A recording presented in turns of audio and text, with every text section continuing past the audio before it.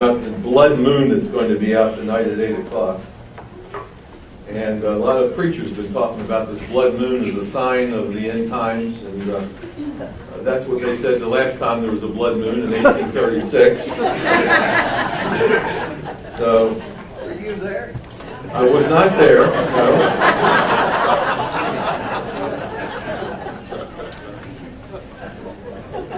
But we actually entered the end times on the day of Pentecost, when the Holy Spirit was given. Peter said, "This is that which was spoken by Joel the prophet in the last days." And then he tells when the last days were, and it starts on the day of Pentecost. So we've been in the last days for a long, long time.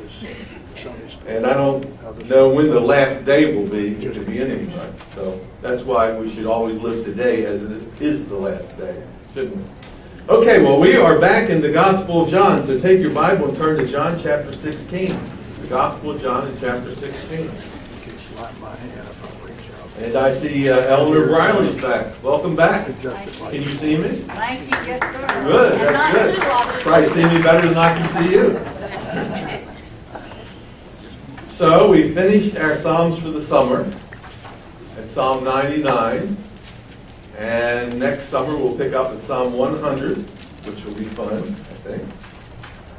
And today we'll go back to the Gospel of John, where we left off at the beginning of the summer. And we are in the teaching section of the Gospel. This covers 5 chapters. Chapter 13, chapter 14, chapter 15, chapter 16, and chapter 17. Teaching section. Everything else are event sections.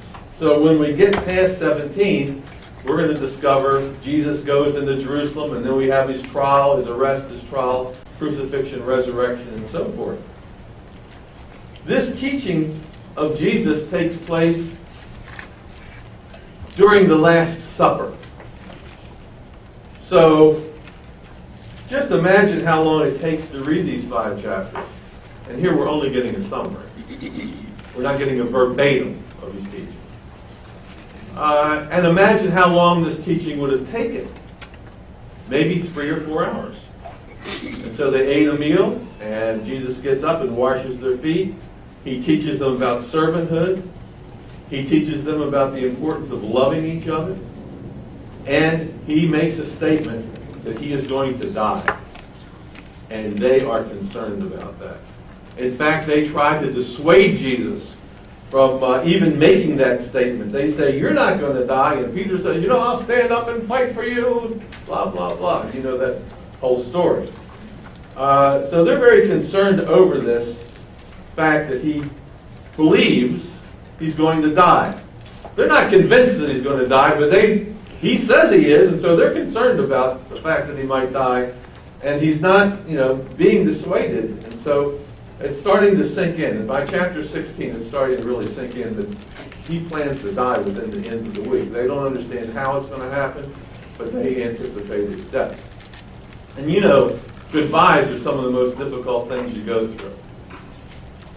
Saying goodbye, whether it's saying goodbye to a relative who is dying, and you have your last goodbye. That's very difficult.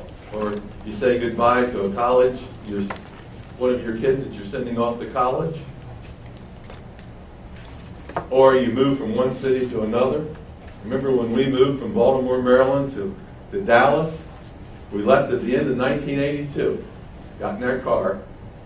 I think we arrived on January 1st or 2nd of 83. And I remember leaving and all the tears that flowed when we left. Usually the women are the ones that cry. The men choke up after everybody leaves, and no one sees them. I guess they feel they're macho or something about that. But it's very difficult when you have to say goodbye to someone that you may never see again.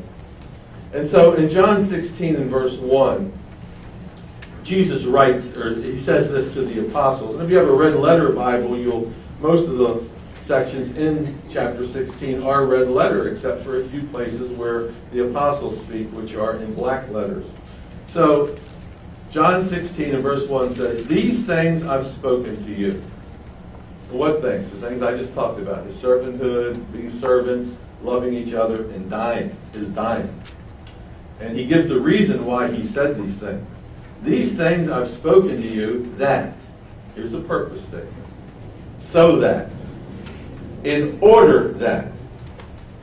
You should not be made to stumble.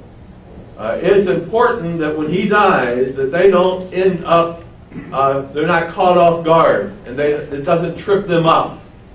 They need to be ready for it, for his death. And even though they know he's going to die, when death comes, it's still a surprise. They don't know how he's going to die at this point, but when death comes, it's a surprise. Death is never convenient, by the way. Did you ever notice that? And it's a surprise. Even if you're there at the bedside of somebody, when they take that last breath, you're not ready for it. And it changes everything. And he says, I'm telling you this in advance so that you're not caught off guard. You need to be ready for it. Because when it comes, there will be big changes. And I remember having come to Dallas, and only a year after coming to Dallas, I got a phone call that my father died. He was 61. And it changed everything for my mother. Because she was 59 and had never worked a day in her life as an adult, as a married woman. And she suddenly, and he didn't have any life insurance. I mean, he was sick, and he may have had $5,000 life insurance. Maybe enough to pay for a modest funeral at that time. She ended up having to get a job and go to work and take care of herself. And it was a major adjustment, a monumental change. So when Jesus dies, the apostles are going to face some major adjustments. And they need to be ready for it. And what kind of adjustments? What's going to happen after he dies? Well, look at verse 2. It says, they, that speaks about the Jewish authorities, they will put you out of the synagogue. Excommunication. Number 2. Yes, the time is coming when whoever kills you will think he offers God service. Execution. 2 things are going to happen when I die. Number 1, you're going to be excommunicated, you're going to be persecuted, and you're going to be executed for your faith. Now, the persecutors, and by putting them out of the synagogue means that they're going to put you out of the synagogue because you claim to be a Messianic Jew following Jesus, and the rulers of the synagogue don't follow Jesus. And when you start teaching about Jesus in the synagogue, you're going to stir up a hornet's nest, and they're going to put you out. Excommunication and execution. And these persecutors, the ones that are listed as they, in verse 2, will believe that they're serving God when they do it. They're not doing it with malice. They actually think they're protecting the faith. So, when they stone Stephen, they think they are doing something righteous in stoning Stephen. Because they think he's preaching against the Orthodox doctrine. He's preaching against the temple, and he's saying Jesus is the Messiah. And they put him to death. And then in Acts chapter 12, James is put to death. So we have the persecution that's happening soon after Jesus died. And the Jewish authorities are so adamant about cleansing the faith, purifying the faith, and getting rid of these Messianic Jews, that they send Saul of Tarsus out to travel throughout the land and go into synagogues in Syria and other parts of Palestine and find people that are preaching Jesus in the synagogues, arrest them, and bring them back to Jerusalem for trial. So he's like a U.S. Marshal, and he's out to arrest these Messianic Jews. Now, remember when John writes this, what would you say the year is when John writes this? About what?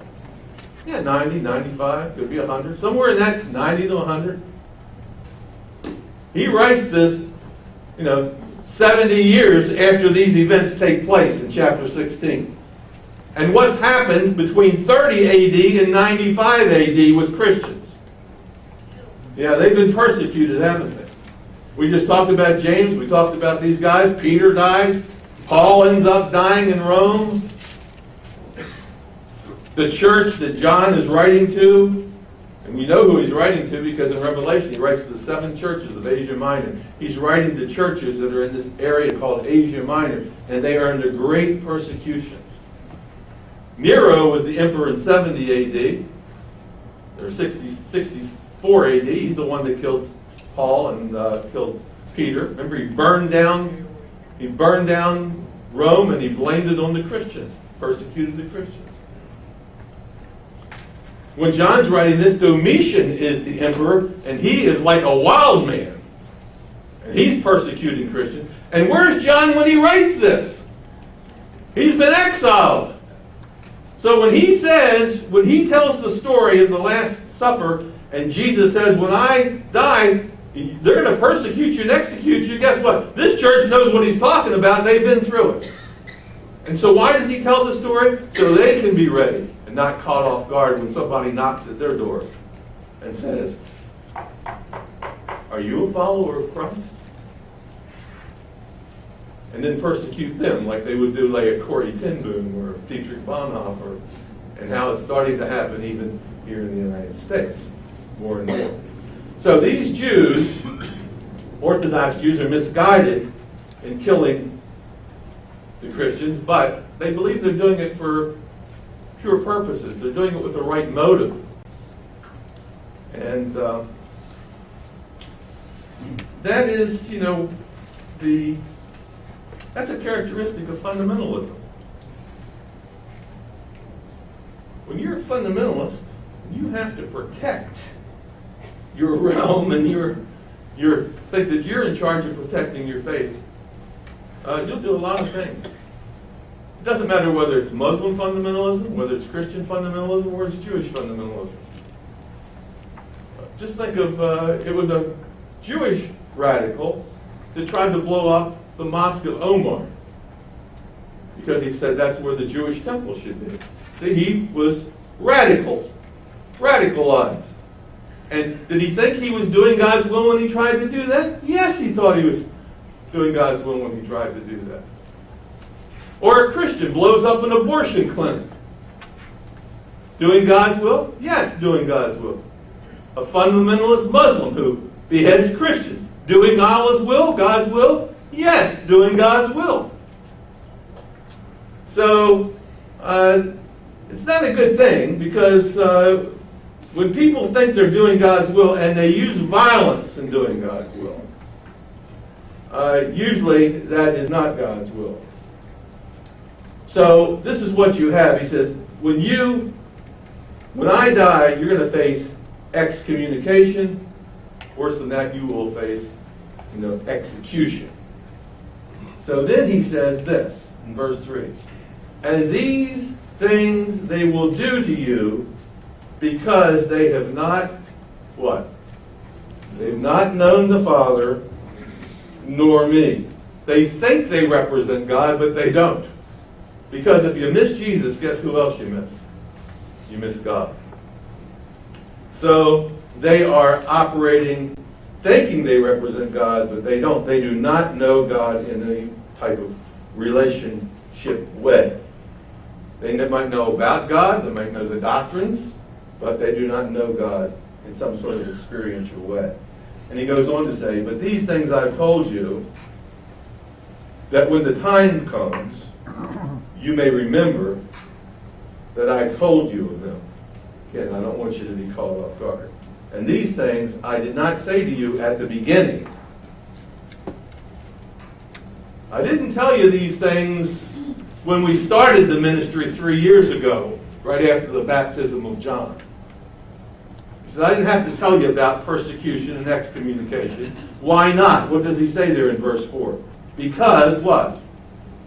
I was with you. I protected you. You didn't have to worry about this.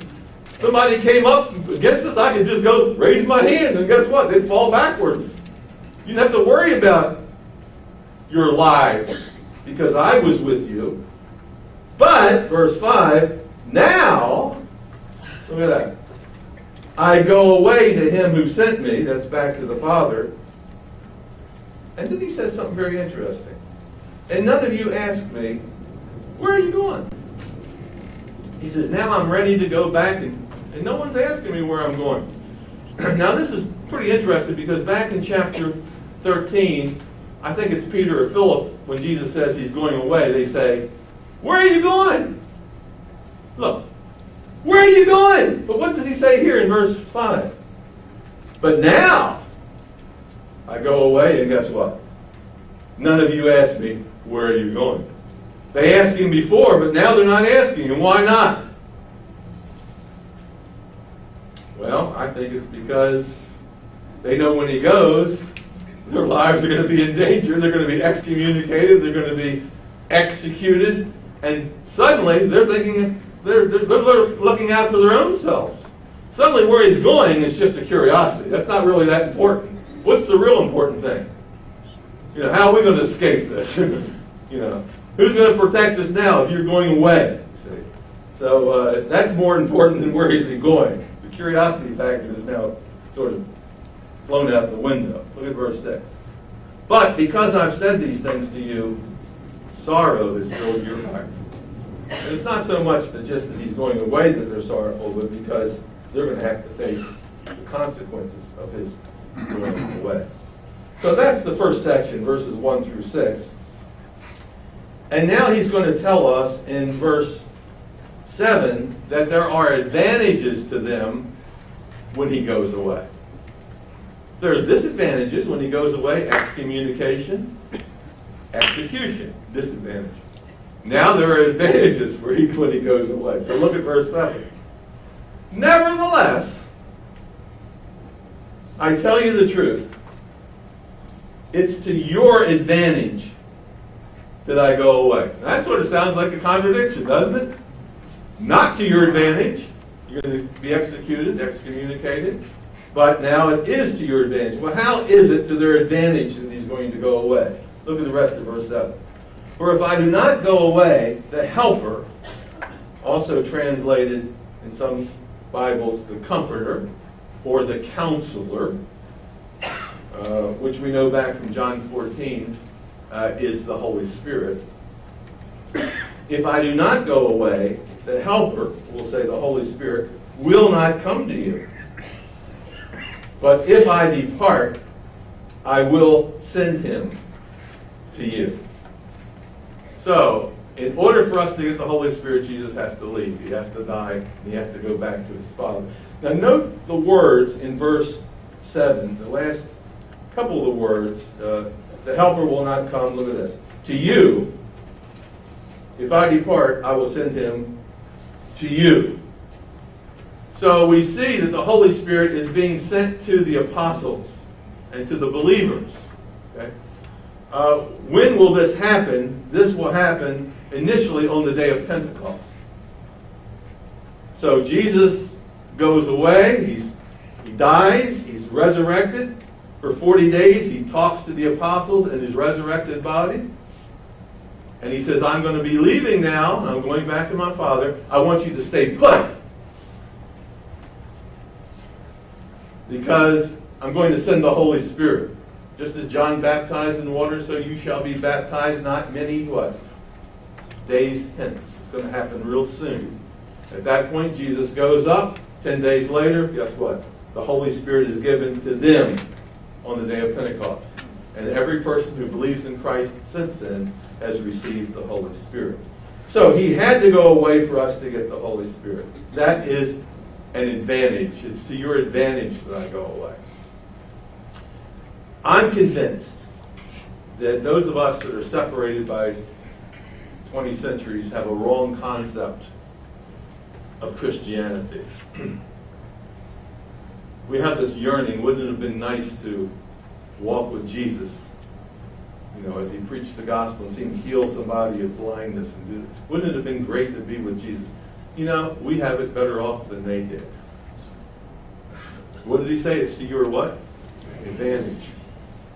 So, is there an advantage to us that he went away and sent us the Holy Spirit? Yes. It would have been a disadvantage had we been living on earth at that time. The Holy Spirit replaces Jesus, and he's the new helper. And that's an advantage, because if you walked with Jesus on earth like the Apostle Peter, you've been one place, and that's where he would have been, one place at a time. But guess what? The Holy Spirit is where? Everywhere with every believer. So if you were one of the apostles and you took a trip 50 miles away and Jesus stayed back in Jerusalem, he wouldn't have been with you. You've been out there on your own. But guess what? Now that we have the Holy Spirit, he's with us always. And so that's an advantage, you see. And then he says this in verse 8. And when he has come, which was on the day of Pentecost, he will do something. He'll convict the world of sin, of righteousness, and judgment. Now notice this. He comes to us in verse 7. But he has a ministry to the world in verse 8. I'm convinced that that ministry that the Holy Spirit has to the world is through us. Since the Holy Spirit comes and lives on us, it's through us that he's going to do these things. What's he going to do? He's going to convict the world. Now, the word convict there is a legal word. Right? Some translations say convince. It's a word that is associated with a prosecuting attorney who's trying to bring about a conviction of guilt, who's trying to convince the jury to find in his favor or in his client's favor or against the person who has committed the crime. So here we see that when the Spirit comes, he's going to convince or convict the world. Number 1, of sin. Number 2, of righteousness. And number 3, of judgment. And now Jesus elaborates on these 3 things, and he explains what this means. So look at verse 9. Of sin, he'll convince the world of sin because they, that's people who operate in the world, do not believe in me. So you had the Jewish authorities, you had the Roman authorities. They did not believe in Jesus.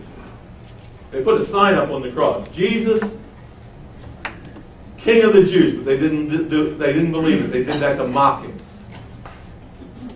So that is sin. To reject Jesus as God's Messiah is sin. Not to believe upon him is sin. The essence of sin is unbelief. That's the essence of it. So when Adam and Eve sinned, they don't take God at his word. They don't believe what God said. The day you eat thereof, you will die. Instead, they listen to another word from the adversary, Satan. So the heart of sin is unbelief. They did not believe that Jesus was God's representative on earth. Instead, they killed him. Verse 10. He will convince or convict the world of righteousness, because I go to my Father and you see me no more. So they rejected, they didn't believe in Jesus, they killed him. Guilty. Was charged, put him to death. But guess what God did? God raised him from the dead and said, not guilty. So, who was right? Were they right? They rejected Jesus. Were they right in rejecting Jesus? Were they right in not believing in Jesus? No. Who was righteous in this matter? Jesus was the righteous one, and they weren't. How do we know that Jesus was righteous? Because God raised him from the dead, and he went to the Father, and he sends the Holy Spirit. And so they are convicted of righteousness. And then verse 11. He will convince them of judgment, because the ruler of this world is judged. This deals with the future. Judgment in the future. They will be judged. Why will they be judged? Because what? The ruler of this world is judged. You see, it wasn't just the Jewish leaders that put Jesus to death. It wasn't just the Roman leaders that put Jesus to death. There was a power behind the throne. And who do you think that power was? Satan, the ruler of this world, the invisible ruler behind the powers. And he's the one that put Jesus to death. And in that act, he sealed his own judgment. And if you follow Satan, then your judgment is sealed as well. Because he's the motivator who led to Jesus' death on the cross and the use of violence. In some ways, it wasn't Jesus before Pilate. It was Pilate before Jesus. Who was really being judged there? Pilate was being judged. It wasn't Jesus being judged. And Pilate was being judged because he was doing Satan's bidding without even realizing it. They thought they were judging Jesus, and ironically, he was judging them. So if you side against Christ, then you face a future judgment. And several places in the Bible says that God has appointed judgment to Jesus, and one day we'll all stand before Christ and be judged. So that's the next section. Now we have a third section, which deals with the Holy Spirit's ministry to us, to the disciples. And that begins in verse 12. Now here's what he says. I still have many things to say to you. Well, he's going to be dead within a couple of days.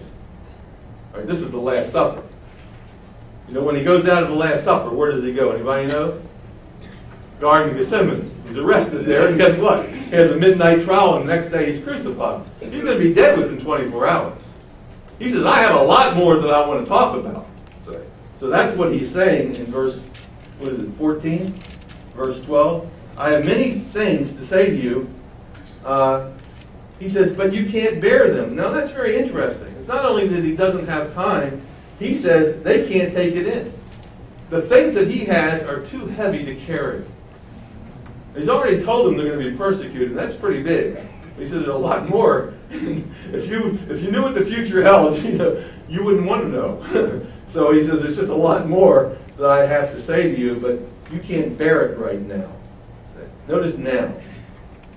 I have many things to say to you. You can't bear it now. You'll be able to bear it later, but you can't bear it now. Do you see that? It's really important that you get that. Verse 13. However, when he, the Spirit of truth, has come, he will guide you into all truth.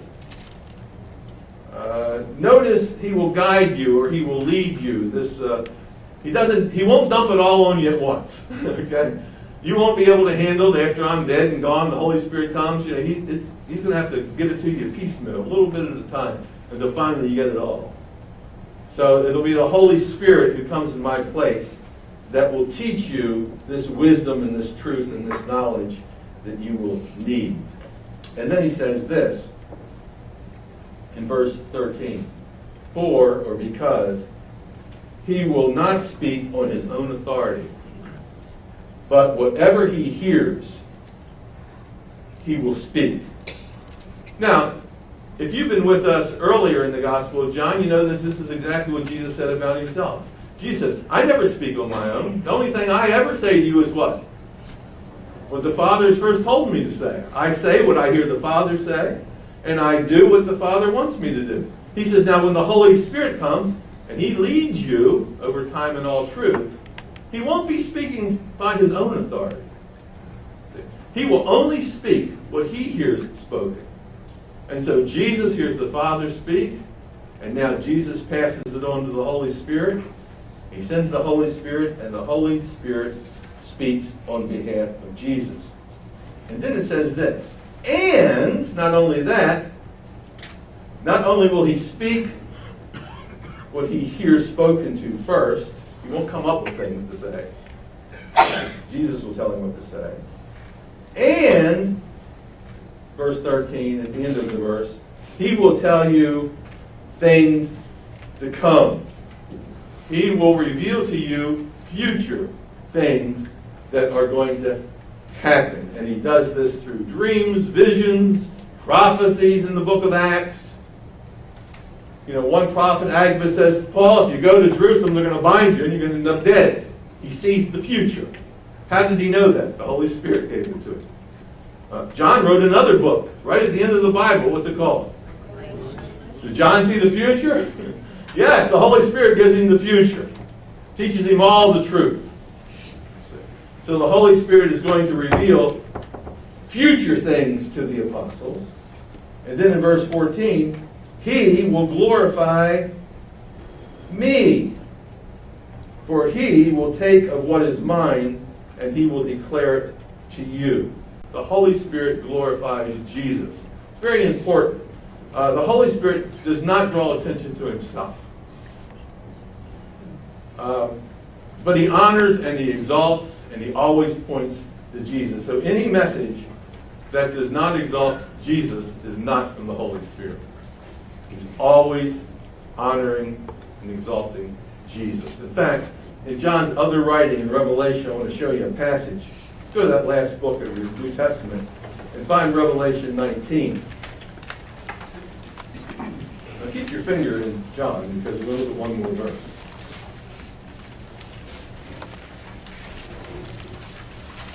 When you get to Revelation 19,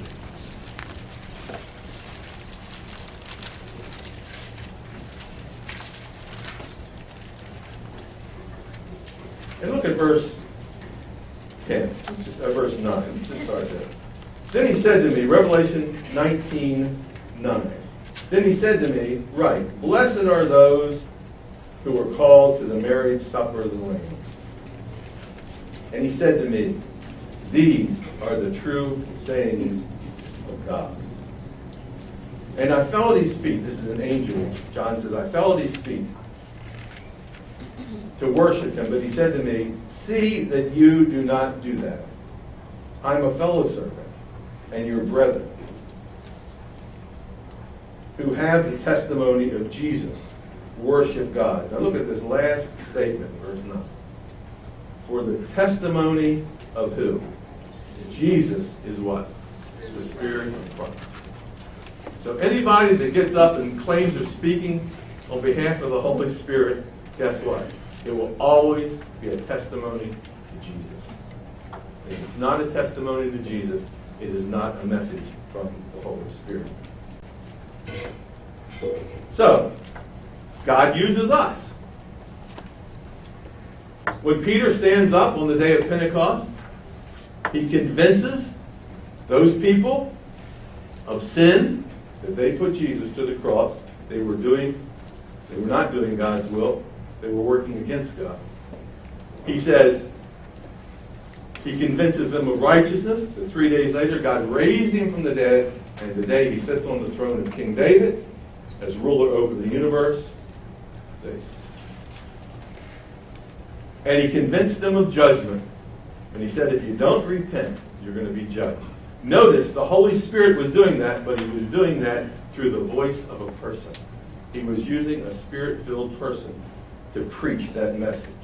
Now back in John 16 and verse 15, Jesus says this. All things that the Father has are mine. God holds nothing back from Jesus. Jesus inherits it all. He has all wisdom, he has all knowledge, all power that's God's is his. Therefore, I said, he, the Holy Spirit, will take of mine, and he will declare it unto you. So the Holy Spirit, Jesus represents the Father. All that the Father has comes to Jesus, and then Jesus gives it to the Holy Spirit, who declares Jesus unto us. So notice you have the Trinity there. The Father, then the word mine, that's Jesus, and then the word he, that's the Holy Spirit. All that the Father possesses belongs to Jesus, truth, wisdom, knowledge, and power. And it's the Holy Spirit who declares to us these riches. And that's why it's to our advantage that Jesus went away and he died and he ascended and he gave the Holy Spirit. When the apostles were walking with Jesus, the information they had was very limited. They couldn't take in all the information. They had to wait for the Holy Spirit. And today, guess what? Look what we have here. We have the full revelation of God's Word. Did the apostles have Matthew, Mark, Luke, John, and all these books. They didn't have any of it. When John was written, all the apostles had died except John. We got material and information inspired by the Spirit that they never had. So when you say, oh, wouldn't it have been great to walk with Jesus? Hey, it's greater to walk with Jesus through the power of the Holy Spirit and the knowledge that we have today. We'll pick up in verse 16 next week. Lord, we thank you for your word. It's a word of hope. It's a word that lets us know that we're not one whit behind the apostles as far as knowledge goes, as far as experiencing your love and your power. Help us realize, Lord, that we should be walking in the power of the Spirit. We should be used by the Spirit to be a mouthpiece and proclaim the gospel, that those around us who can be convicted of their sin and righteousness and of judgment. Oh, Lord, help us to be that perfect instrument, that tool through which you speak. In Christ's name, amen. Okay, finalize.